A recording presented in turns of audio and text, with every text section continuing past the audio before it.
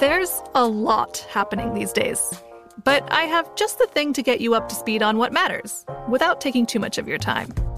The 7 from the Washington Post is a podcast that gives you the 7 most important and interesting stories, and we always try to save room for something fun. You get it all in about 7 minutes or less.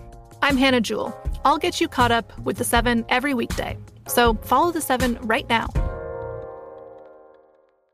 Judy was boring. Hello. Then Judy discovered ChumbaCasino.com. It's my little escape. Now Judy's the life of the party. Oh, baby, mama's bringing home the bacon. Whoa, take it easy, Judy. The Chumba life is for everybody. So go to ChumbaCasino.com and play over 100 casino-style games. Join today and play for free for your chance to redeem some serious prizes. ChumbaCasino.com. No purchase necessary. Void where prohibited by law. 18 plus terms and conditions apply. See website for details. Xfinity has free premium networks for everyone this month, no matter what kind of entertainment you love. Addicted to true crime? Catch killer cases and more spine-tingling shows on A&E Crime Central. Crave adventure? Explore Asian action movies on Hi-YAH. Searching for something extreme? Check out skating, snowboarding, and more on Fuel TV Plus, the global home of action sports. And find crowd-pleasing bops on iHeartRadio's Hit Nation playlist. There's new free shows and movies to love every week. Say free this week in your Xfinity voice remote. I'm Katya Adler, host of The Global Story. Over the last 25 years, I've covered conflicts in the Middle East, political and economic crises in Europe, drug cartels in Mexico. Now I'm covering the stories behind the news all over the world in conversation with those who break it. Join me Monday to Friday to find out what's happening, why, and what it all means. Follow The Global Story from the BBC wherever you listen to podcasts.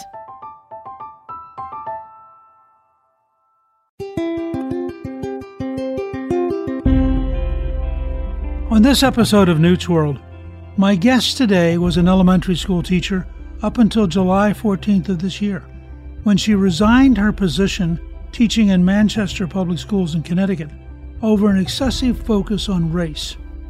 In the last year, Jennifer and her co-workers were asked to track their daily activities as part of equity training for the district. They were required to fill out a daily racial reflection timeline that included the following instructions. Quote, first, list as many actions as possible of your regular daily routine, starting with immediately after you wake up until you return to bed at the end of your day. Second, after completing your timeline, reflect on how race plays a role in what you have listed. Discussing this with others can help, close quote. They then provided a list of choices of how individuals, both white and non-white, should feel about race as they move through their daily routine. She was also given scripts on how to respond to her students when or if they ask about the Black Lives Matter movement, how to emphasize race in characters in books. Here to tell us more about her experience on the front lines of critical racial theory in the classroom, I am really pleased to welcome my guest, Jennifer Tafuto.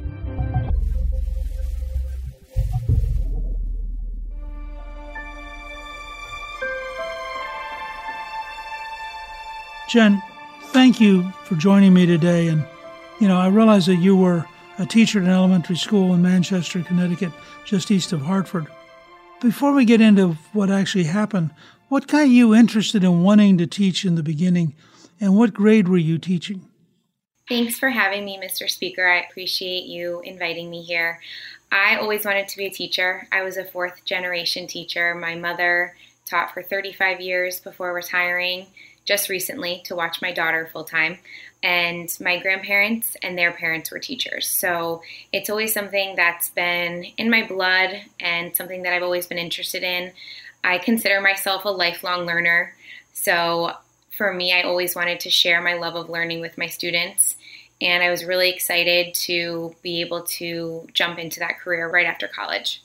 So you received your bachelor's from the University of Virginia and a master's degree in education from Johns Hopkins. So certainly your educational credentials are pretty impressive. Thank you. Did you grow up in Virginia, or how did you end up at the university? No, I grew up here in Connecticut. I always wanted to go to the University of Virginia. I fell in love with it when I visited, and it was really a dream to go there. That's great. Did you spend any time at Jefferson's house? A little bit of time. I mean, it's a remarkable place just in terms of his designing it. Beautiful. So when did you start to see equity training getting introduced in your school district? You know, it's hard to pinpoint right when it started happening. I vaguely remember a few years ago. So just some background information. This was only my third year teaching in this district. Prior to this district, I taught in Bridgeport, Connecticut at an upper elementary level, 5th grade.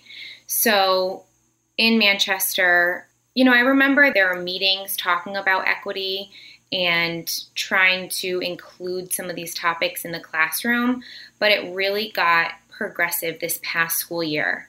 And I was a fully remote teacher this past school year. So it was an interesting dynamic to be teaching from my house to my students and their families at their houses, and having a focus on this topic in light of all of the learning regressions that a lot of students experience. So it was a very interesting year for sure. So you are required to have equity sessions? Yes. With 7 and 8 year olds? I mean, what is an equity session? Yes, it was part of our schedule. We had to include an X amount of time to devote to these lessons that were given to us.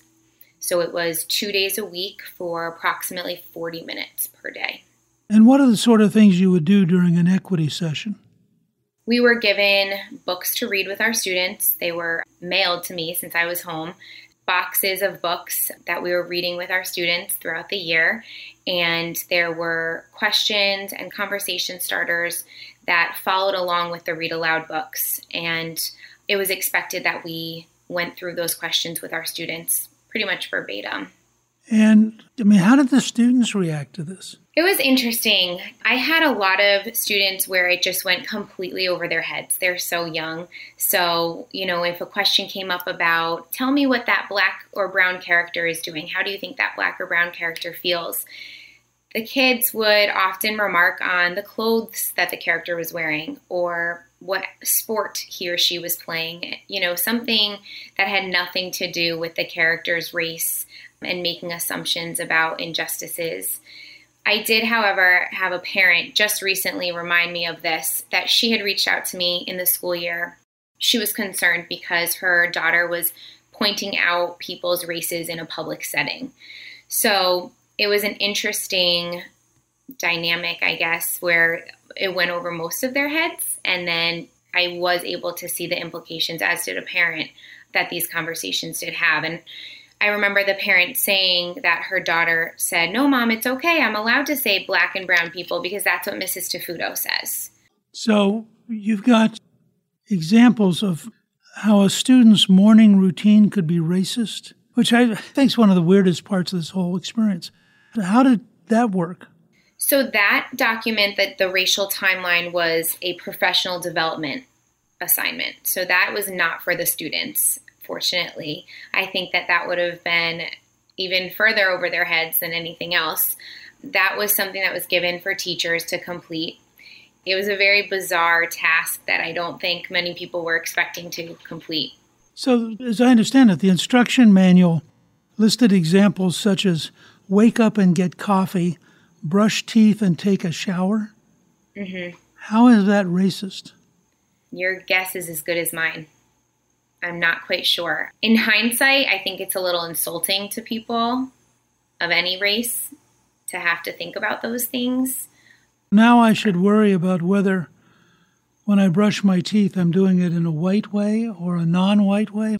Make sure you're being equitable when you drink your coffee in the morning. And again, this was not for students. This was for teachers. So as part of one of the professional development equity trainings, there was a daily racial reflection timeline given. It says, quote, "The purpose of this timeline is to detail your moment-to-moment daily routine in order to investigate how you intentionally consider, subconsciously plan, consciously avoid, or live oblivious to the impact of race in your habits of life," end quote. So some of the examples, there are a lot. So entry narrative examples, 3 types. A, someone considered non-white who has become aware of how much they consider or center race by doing this timeline. I realized that I set my clock 45 minutes earlier than I will actually get up, because if I push snooze more than twice, I will not be scrambling in the morning or late to work. I'm concerned about being late because it could reinforce stereotypes that my racial group are late or not as professional as whites. B, someone considered white who wants to become more aware of how to center race and become more racially considerate. Wow, doing this timeline and reading some books has my looking at how oblivious I've been to race. My cell phone that woke me up, what third world country is in conflict to get the precious metals for its computer components? Who is being exploited or possibly enslaved to get me my coffee beans? Option C, someone who is oblivious to race's impact and wants to avoid centering, considering, or thinking about race at all. I slept well. And that's the sorts of things that they wanted you to do. That was one assignment from a professional development activity, yes, that we were told to complete and reflect on. They were so concerned that you deal with Black Lives Matter in an appropriate way, as they defined appropriate, that you were actually given pre-scripted responses. If a 7-year-old student asked about or mentioned Black Lives Matter, what were some of the things that they wanted you to say? I will read you the footnote. If BLM is mentioned by students, please refer to footnote. What is the BLM movement? The Black Lives Matter Foundation is an organized movement advocating for nonviolent civil disobedience in protest against incidents of police brutality against Black people. What about other lives? Don't they matter too? Absolutely. However, right now, Black men, women, and sometimes children are victims of police violence at a higher rate than other people because of systemic racism. So it's important that we recognize that there is injustice and discrimination in the way our systems value the lives of Black people, and that's why it's important to assert that Black lives do matter. Imagine you are outside playing with a group of friends. While you are playing, you fall down and scrape your knee. Should we give everyone a bandage because everyone matters? Or should we give it to you because right now you need it more than everyone else? We should give you the bandage right now so you can heal. The rest of your friends are okay at the moment and can support you until you are better and ready to play in the same way they can. This is an example of equity, making sure that when someone is at a disadvantage, they receive the help they need. Similarly, it's important that people or groups that are at a disadvantage because of a system or structure that receive more support, and saying Black Lives Matter shows that support.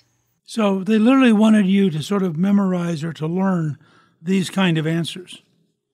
They were scripted so that if we ever encountered them, we knew how to address them. It's amazing that this is happening all across the country. That this wasn't just your local school, but in fact, there's an entire nationwide effort led by the teachers' unions to bring into the system these kind of thinking.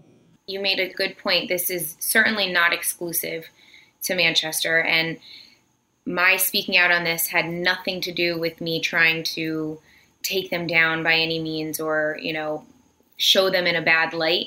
For me, it was all about my students. And that example of the Black Lives Matter conversation is just one of many that were extremely uncomfortable and that I don't think was really appropriate for 7 and 8-year-olds. It does seem to me leading a discussion with 7-year-olds about Black Lives Matter at a minimum is very political and probably isn't among the highest values that the students have.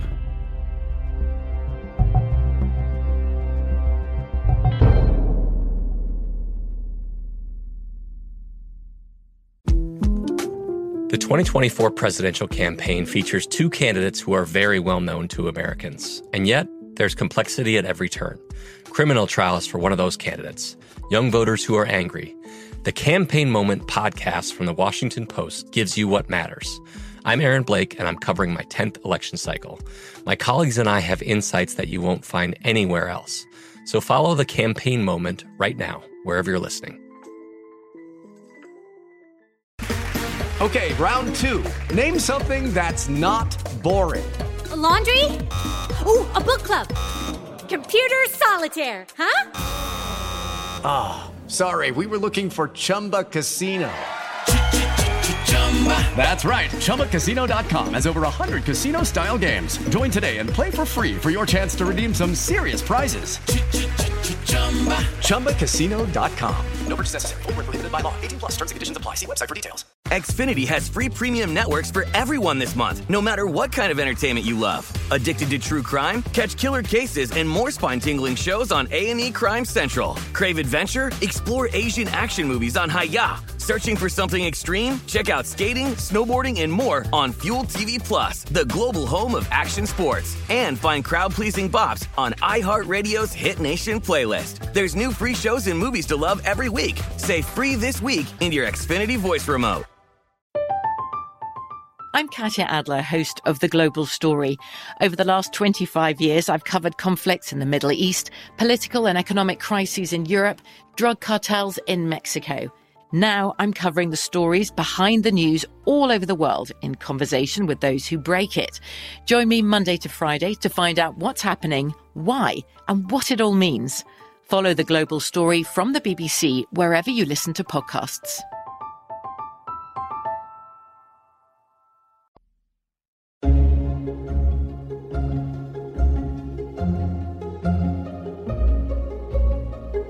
You made a very, very big decision. How did you come to the conclusion that this required you to step out of the classroom? Truthfully, I was so uncomfortable with so many meetings and the curriculum that was being pushed on my students. At the end of the day, I've only wanted what's best for my students, and I want them to understand how important they are and that I should not treat them differently because of the color of their skin. So for me, I did make the decision because I didn't agree with the direction of this work has been going. There wasn't one moment in time. There were definitely a few of those prompts that I mentioned before that were hurtful, and I definitely felt like my integrity as a teacher was questioned with them. But overall, it was just a long time coming, I think, with this work. Well, I just know, given what you said earlier about your parents and your grandparents, that teaching is really a deep part of your family tradition, and it must have been a very difficult and challenging decision. It sure was. I hope someday to get back into the classroom, assuming I can teach math and reading and writing, teach my students to respect each other and to come together. But until then, I definitely want to stay involved in education on some level. Just not sure what that looks like at this point. You're speaking out. I'm looking at the list here. It's amazing. The State Education Department, the Connecticut Association of Public School Superintendents, the Connecticut Association of Boards of Education, the Connecticut Association of Schools, the American Federation of Teachers, the Connecticut Education Association got together and issued a joint statement that this was all legitimate? I guess so. I try to stay off from reading these comments and these remarks. It's just interesting because it's a sign you must have touched a nerve and you must have really frightened some very powerful people. What was the reaction you got in school? The support that I got from teachers within that district, districts in the state and outside of the state was overwhelming. It was truly so incredible to hear from so many people thanking me. A lot of people saying that they wish that they could say something, but there's such a level of fear in talking about these conversations. And I think that teachers are really scared of sharing how they truly feel because it could cost them their jobs. In a sense, they're afraid to speak up, even if they deeply disagree. Yes. And of course, when you look at all that list of people piling on, you can see if you were an individual teacher that that's pretty remarkable. It's pretty daunting. I have a book coming out in November called Beyond Biden, and we talk about critical race theory. And one of the points I make is that the woke see racism everywhere and feel compelled to call it out. This process is referred to as problematizing. And these are some recent headlines we got from left-wing publications. The unbearable whiteness of hiking and how to solve it. The unbearable whiteness of baseball. How Star Wars reinforces our prejudice. The racism of technology and why driverless cars could be the most dangerous example yet. The grocery store shows us how systemic racism works. Western civilization means classics and white supremacy. Addressing anti-blackness in specialty coffee. That's one I found particularly exciting. How can you take seriously a person who walks up to you and says, specialty coffee illustrates anti-blackness? Why is American classical music so white? Systemic racism can't be fixed without tackling it within cycling. Why heterosexual relationships are so bad for us. And the candy industry has a long history of racism that we can't ignore. I mean, these people write these articles seriously. This is not a Comedy Channel thing. Did you encounter any of this stuff, or was that in a different world? No, I think that's definitely a different world. I am a normal person. I actually didn't really see myself as a very political person prior to these conversations injecting themselves in my workplace. So this whole world is very new to me and unfamiliar, and I find it very interesting, but a little bit crazy. When you started to talk out about this, what kind of reaction did you get in the teacher's lounge or at lunch in the cafeteria? I think, like I said earlier, teachers are definitely scared to speak out about it. I was fully remote last year, so my interactions with teachers were purely through text messages and phone calls and that type of thing. And they didn't agree with it. They thought it was inappropriate and uncomfortable. But again, no one wants to be labeled or to lose their job. When you did speak out, what kind of reaction did you get from people around the country? Mostly positive, but again, I'm off of social media, so I'm sure there are lots of negative comments as well. And that's okay. I think it's okay to disagree respectfully. I'm all about the respect. The support has been really nice, and just reaffirming that it's important to stand by your convictions, especially for me when it comes down to it. I only want what's best for my students and for the future of our country. So for me, that's definitely the most important thing, and I just try to keep remembering that. We discovered that this is happening around the country. A whistleblower uncovered a 5th grade social studies lesson in Philadelphia that asked students to celebrate the black communist Angela Davis. Students were asked to act out Free Angela Davis rallies, demanding that the government release the Black Panther imprisoned on charges of murder, conspiracy, and kidnapping. And in California, 3rd graders were made to, quote, deconstruct their racial identity and rank themselves according to their power and privilege in school. Teachers told students they lived in a dominant culture of white, middle-class, cisgender, educated, able-bodied, Christian English speakers. I'm going to repeat that because they talk a whole language that, frankly, I'm not totally into. White, middle-class, cisgender, educated, able-bodied Christian English speakers. That's the dominant culture. And that was in California for 3rd graders.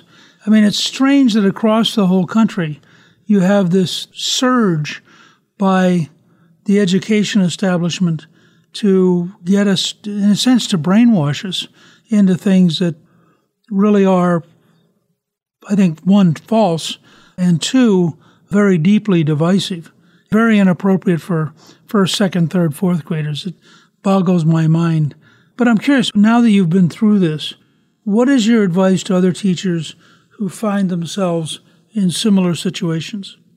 I think at the end of the day, I know it's scary to leave a career. I'm terrified still every day, and I miss the classroom. But if you truly believe that this work is harmful, then you have to speak up. And, they told us in past conversations and equity meetings to lean into the discomfort. That was always the headline. So I think it's important to do the same, but out of the situation. Lean into the discomfort. Talk about why you're uncomfortable with it. If you want what's best for our students and you agree that they were all created equal, then you have to say something and remove yourself. To really understand what's going on, how can parents be aware of what's being taught? I have a sense that a lot of the virtual learning from home, parents were startled by some of the things they saw being taught that they'd never realized when it was being taught in a classroom. But now that they were seeing it in their own home by Zoom or something, they were much more concerned and much more engaged. From your own experience, how can parents be aware of what is being taught in their children's classrooms?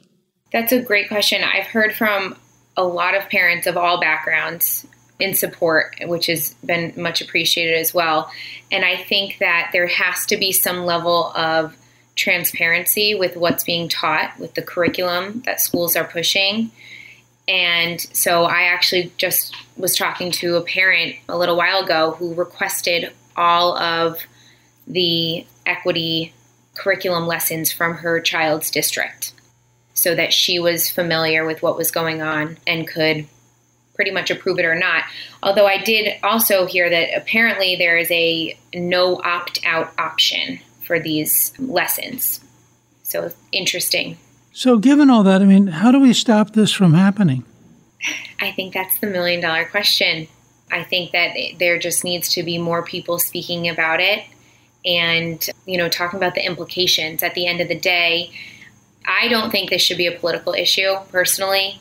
For me, I think it's an ethical issue, what would be best for our young children.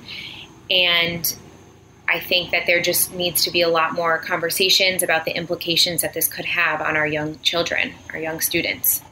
That's great. Listen, I really appreciate your willingness to talk with us. I realize you have no intention of becoming a public figure, but I think you're helping educate the country. And talking with my friends at 1776 Action, they just felt that you had such an important story to tell and had shown so much courage in being willing to stand up and tell it. And I want you to know that I'm personally very grateful both for your courage and for your willingness to help others understand what's going on. Well, thank you. I appreciate that. They've been awesome at 1776. Adam is great. He's such a trailblazer, and I'm so happy to be able to associate with him. Yeah, I think Adam is doing a great job at 1776 Action, and I think he's totally committed to making sure that the facts about American civilization survive and that the kind of biased education we've been talking about does not overwhelm the system. So I'm delighted with Adam's work at 1776 Action, but I'm also delighted that you as a citizen would have the courage and be willing to come and be on the show. So thank you very much for joining me. Thank you so much for having me, Mr. Speaker. Thank you to my guest, Jennifer Tafuto. You can learn more about critical race theory and the work of the 1776 Action on our show page at newtsworld.com. Newt's World is produced by Gingrich 360 and iHeartMedia.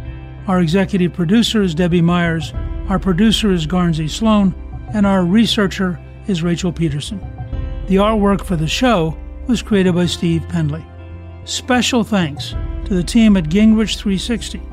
If you've been enjoying Newt's World, I hope you'll go to Apple Podcast and both rate us with 5 stars and give us a review so others can learn what it's all about. Right now, listeners of Newt's World can sign up for my 3 free weekly columns at gingrich360.com/newsletter. I'm Newt Gingrich. This is Newt's World.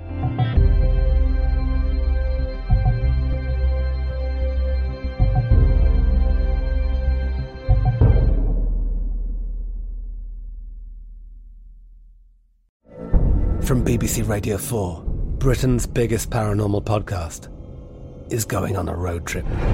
I thought in that moment, oh my God, we've summoned something from this board. This is Uncanny USA. He says, somebody's in the house, and I screamed. Listen to Uncanny USA wherever you get your BBC podcasts, if you dare.